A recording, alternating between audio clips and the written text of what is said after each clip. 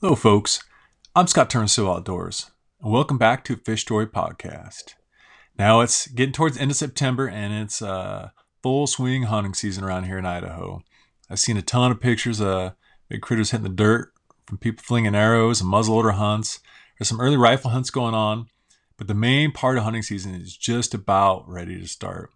October 10th marks the point when most of us are going to get in the field and chase after deer because that's the general season opener for down here in southern Idaho. And I thought it fitting that I tell a big old buck story.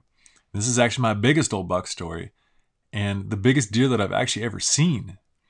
I was lucky enough to harvest it. Now, maybe I've seen one like running off in the trees that I just got a glimpse of and never really saw how big it was. But it is the biggest deer that I've ever laid my eyes on that I know was huge. And I feel pretty lucky for that. And I've always had an affliction for deer. Like, I don't know if it's an addiction, curse, whatever you want to call it, but there's just been this mystery around big mule deer that has just always captured my mind. Getting after a big giant 30-inch plus mule deer, just, I mean, you get this adrenaline rush from it. There's nothing like it. Like, there's something about trying to outsmart one of those big old bucks in their backyard. And when you're successful, for me, there's no better feeling in hunting. And a lot of people love getting after elk, which that's awesome. It's cool going out and chasing after elk with a bow and bugling those things in. They come in mad. I've never been afraid of a mule deer coming in and trying to gore me or stick me, or getting after, you get after a bear that could scratch you up. It's cool to go out and hunt after antelope and shoot those things long range. Like, they're cool looking critters and they taste great, but mule deer have been long since my favorite. And I think very possibly what started my addiction was I was with my great grandparents up at Magic Reservoir, and there was a public dump that you could just go and just take your garbage and throw it in there, and then they just cover the thing up. And I found this forked horn rack that somebody had thrown away. They just nailed it to a piece of plywood, and it had some green felt on there. And I kept that thing, and my grandpa thought I was crazy because my grandpa never kept a single rack his entire life, and he shot a ton of deer in his lifetime. Never kept a single one. The only rack he ever kept was one that my grandma shot, and it was a big 2-point, and it hung over the door at their house down on 17th Street.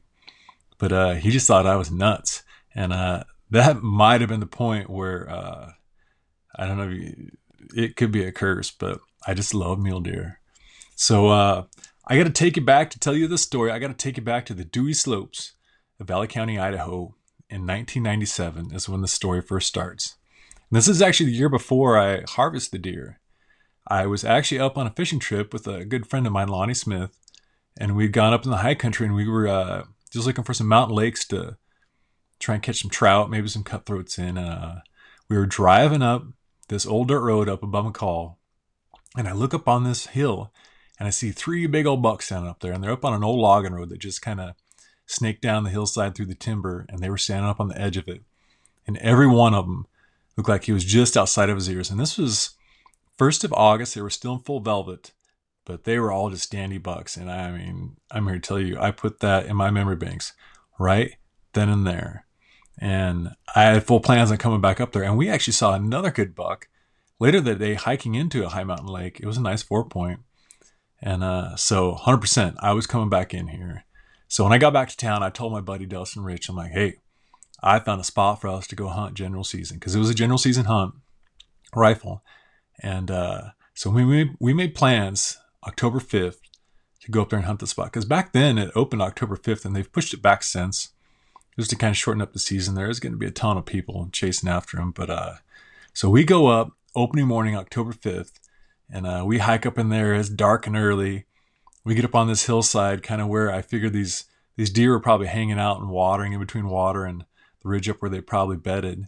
And I was like, all right, which way you want to go? Because we pretty much had split up at this point. He's like, well, I'll go left. I'm like, all right, I'll go right. Well, he picked wrong, because I walked maybe 75 yards and I see this old buck peering around this tree. And as soon as I realized he was outside his ears, I let the lead fly. Well, this is a pretty good buck. It wasn't my giant buck, but I walk up on this deer, and he was a nice 5x6, probably in the mid 160s. Well, at the time, it was my biggest buck I'd ever shot. And I was super stoked and proud of it. And Dustin heard the shot, and he comes running over, and he's like, "No way, you only went that far and found a good deer." And we quartered him up and took him back to the truck, and he was a pretty cool deer. He had a couple inline extras and had this hole in the horn. And I've heard a lot of theories on how that happens. Some say it's a bug that gets in there, some kind of calcium deposit that creates that. But it just had some really cool character. And had I not been so poor, I probably would have put that deer on the wall. But back then, I was probably making about $8 an hour, and it was all I could do to put a full tank of gas in my pickup truck just so I could go up in the hills and chase after critters. So that was the only deer we shot that year.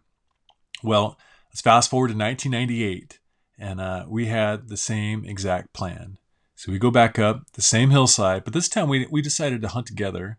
I believe we saw another hunter that was kind of back down the ridge. So we hunted together and we hiked up the hillside, and we got up towards the top of this ridge, and there was a nice little bowl up there, and we got up there and we bumped this buck. Well, it runs out about 100 yards, and you can see it was a nice 4-point. And Dustin puts a good lick on him, and he knocks him right down. And we walk up to him and take some grip and grins. And so we had the wild idea to pack this deer out whole. And we were 22 years old, we were in good shape, and we're also full of bad ideas. And this was one of them. We drug that thing through the creeks, over logs.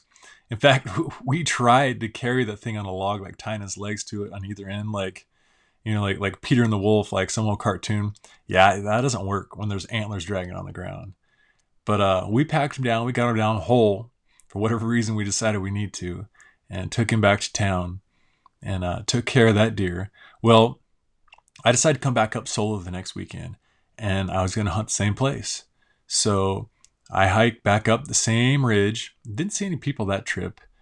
And I got up a little bit higher. I think I saw a couple forked horns that morning, but nothing worth even pulling the rifle off the shoulder. And I get up to this nice little saddle, and I'm creeping up to it. And just before I get to within range of the thing, I see a deer bust out of there. And I thought I saw a glint of antler. And I go walking up there, and there's this bed right in the perfect spot under this big old pine tree. And it was just concave in the ground where you can tell deer just been using this thing year after year after year. And it was just a perfect spot where it could look down 2 different drainages. And if anything was coming up at it, it could just bail off the backside, which is what it did to me. And so I look around and I see this huge track. And I'm like, man, that's just got to be a good buck. So I just kind of took my time, and I started following his tracks, just going in the direction that he was going. And I wasn't going too fast because it's hard enough to sneak up on a buck, especially a big old buck that's smart and has been chased, when he knows you're there. So I kind of wanted him to calm down and kind of get back to, his normal regime, wherever he wound up. So I just walked slow going in that direction. And about every 100 yards, every time I'd see some new country, I would sit down for about 5-10 minutes and just pick apart the hillside with my 10 power binoculars. And I spotted a couple more deer, a couple more little bucks that morning, in fact. And but no big buck. Nothing worth getting excited about, because I wanted a good one that year. Because I had passed up a buck, I believe the day before, right like 100 yards from the road. It was like a little 20-inch 4-point. And I was just like, no way, I wanted something better than that. And thank goodness I did. Because I just kept hiking in that same direction. And it was about 2 o'clock in the afternoon. It'd been a long day. I've been hiking. And I was pretty tired, I was in good shape back then. Like, I was still running cross country races, and I could run a mile pretty darn fast. But I was getting pretty tired, getting pretty late in the afternoon, and I hit this big bull right up in the top of the mountain. And it was just, it was literally perfect looking. There was some buckbrush around there, some big granite rocks, some quaky aspens, and this one stand of trees in the middle of this bowl. There's probably about 30 pine trees in there. And just about the time I hit the edge of those pine trees, I hear this buck take off, and you know that telltale thump thump thump of those hooves hitting the ground, the way a mule deer just bounces along, and the thing busted out of there. Well, I bank right, and by the time I get to the edge of the trees and I look up on the hill, he's already 300 yards out there. And I can tell he's a good buck. He's at least a big 4 point. And I throw my gun up. Well, I had this old 30-06 I bought when I was 16 years old with lawnmower money and a 4-power Leupold scope on it. So I couldn't zoom in very good at all. I could just tell he was a good deer. Well, he's 300 yards up the hill, running through buckbrush, through rocks, quaky aspens, and there was just no way I was going to put a good shot on him. In fact, if I did anything, I was just going to educate this deer and I was going to shoot at him and he's just going to run faster and I'm never going to see him again. So I let this deer go and he runs all the way up over the top of the hill. And I'm tired, but when you see a big deer like that, like you get this adrenaline rush. And as soon as he went over the top of that hill, I started following him. And my hope was I would follow his tracks up there and he would be watching his back trail, which that's what you hear all the old timers talk about. They see big old bucks back in the day. Just as they run over the hill, they stop and look back to see what's chasing them. Well, he didn't seem like he was spooked real bad because he was just kind of trotting up through the hillside. And so just before I got up to where I crested over where he was, I go left up the mountain about 200 yards. And I slowly start creeping over the top of that hill once I hit about 200 yards up. And I'm ready because I'm just, in my mind's eye, he's watching his back trail in the trees. And I've got my thumb on the safety. I got a shell in the chamber. And I hop up on this rock, right, where I could see down the backside of this ridge. And I hop up on this rock and it just seemed like it was like slow motion. But it wasn't more than 10 seconds. And I hear that buck bust out. He was about 100 yards over to my right and just a little bit below me. And he is going full tilt down the hillside. And I look and I have one gap in the trees that looked like it was probably about a 50-yard gap. And so I pull up and I'm just waiting for him to hit that gap. And as soon as he does, I start following him. And I start following him and I had maybe 2 seconds to put a lick on this buck. And right as I pull the trigger, all I see is green. So when I pulled the trigger, I had to have shot through the boughs of this pine tree and I wound up breaking his back. Well, I had no idea that I'd actually hit him. It happened so fast. And I jack another shell in and I'm just kind of watching to see if I could see a deer going down through any of these other gaps. And more so, I was listening for his hooves and I don't hear anything. I'm looking, and I look down underneath the boughs of this tree and I see him and he's trying to drag his front half of his front legs. And I could pretty much tell that his back was broke. But I learned a long time ago, if you have an animal that's still moving, and for no other reason, you owe them the quickest, cleanest kill. If you're going to take an animal's life, you should never let them suffer. So you should definitely finish them off. If they're still alive, I am a full believer in put more lead in them, put them out of their misery, and then you'll never lose one. Because way back when I was like 18 years old, I lost a buck. I was hunting by myself, hiking down this hillside, and I see this buck at like 60 yards. He's bedded down. He's a real nice 4-point. And all I could see was from his neck up. Well, I just slowly pull my gun up, put the crosshairs on his neck, pull the trigger, and he just lays right over. Well, I walk up to him and I physically grabbed a hold of his antlers. And he starts shaking a little bit and I'm thinking it's just the dying quivers. Well, I just back up a little bit and I sit down on the stump. That deer jumped up and ran away. Well, my adrenaline was going so fast, like I had buck fever so bad because this was the biggest deer I'd ever shot in my life at this point. He ran away, never saw him again. So when I see this big buck, that's the last thing I want to have happen. And so I shoot. And he just falls straight over him. Because he's only 120 yards down through the trees. And I just take off running. I am so stoked. I just take off running down the hillside. And I actually run past this deer. Like, I ran like 30 yards past this deer. Not a little bit. Well, I get down past him. I pull up on the reins. I'm like, whoa. I'm like, this seems a little too far. And I look back up the hill. And the first thing I see is one side of his rack sticking up above the grass. And I just see this big old J-hook kicker sticking up. And I'm just like, what in the heck is that? And I go walking up on this buck and there was no ground shrinkage. The thing just kept getting bigger and bigger. Like, I couldn't believe how many points the thing had. Like, it was huge. Had I known how big it was, I might have just started flinging lead when he was running up that hillside. But thank goodness I didn't. This thing was just giant. And if you think for even a second I wasn't hooping and hollering and dancing on that mountainside, you would be dead wrong. I was the happiest hunter in this hemisphere. And I didn't know how I was going to pay for it, but I was definitely getting this buck mounted. He was a giant. So I had a little predicament here how to get him out because I didn't know how to cape him back then. And I cut him in half because I didn't know how to get that cape off.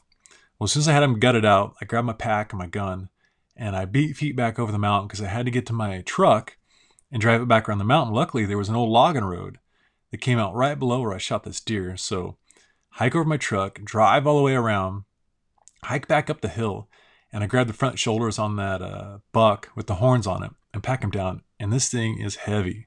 It was a huge deer, still had the hide on it, so you can imagine there's a ton of weight. And I pack him back down to my truck. Well, it's dark by the time I get back down there, and there's no way I'm going back up. My legs are just beat for the day, so I just plan on sleeping in my truck, which I do a lot. I do it to this day. If I go up hunting, fishing, and the weather's just rotten out and I want to put up a tent, I'll just throw a sleeping bag in my front seat. Well, I got a Chevy big 4-door pickup now, and it's got tons of leg room. So it's just nice to stretch out in there and then turn the heat on if I get cold. Well, back then, I had this old 91 Nissan pickup that the only thing that never broke down on it, I think, was the 4-wheel drive.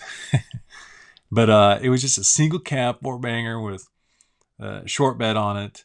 And as you can imagine, I'm 6'4", so I don't exactly fit in a little tiny pickup, but I made it work. I did it many, many times.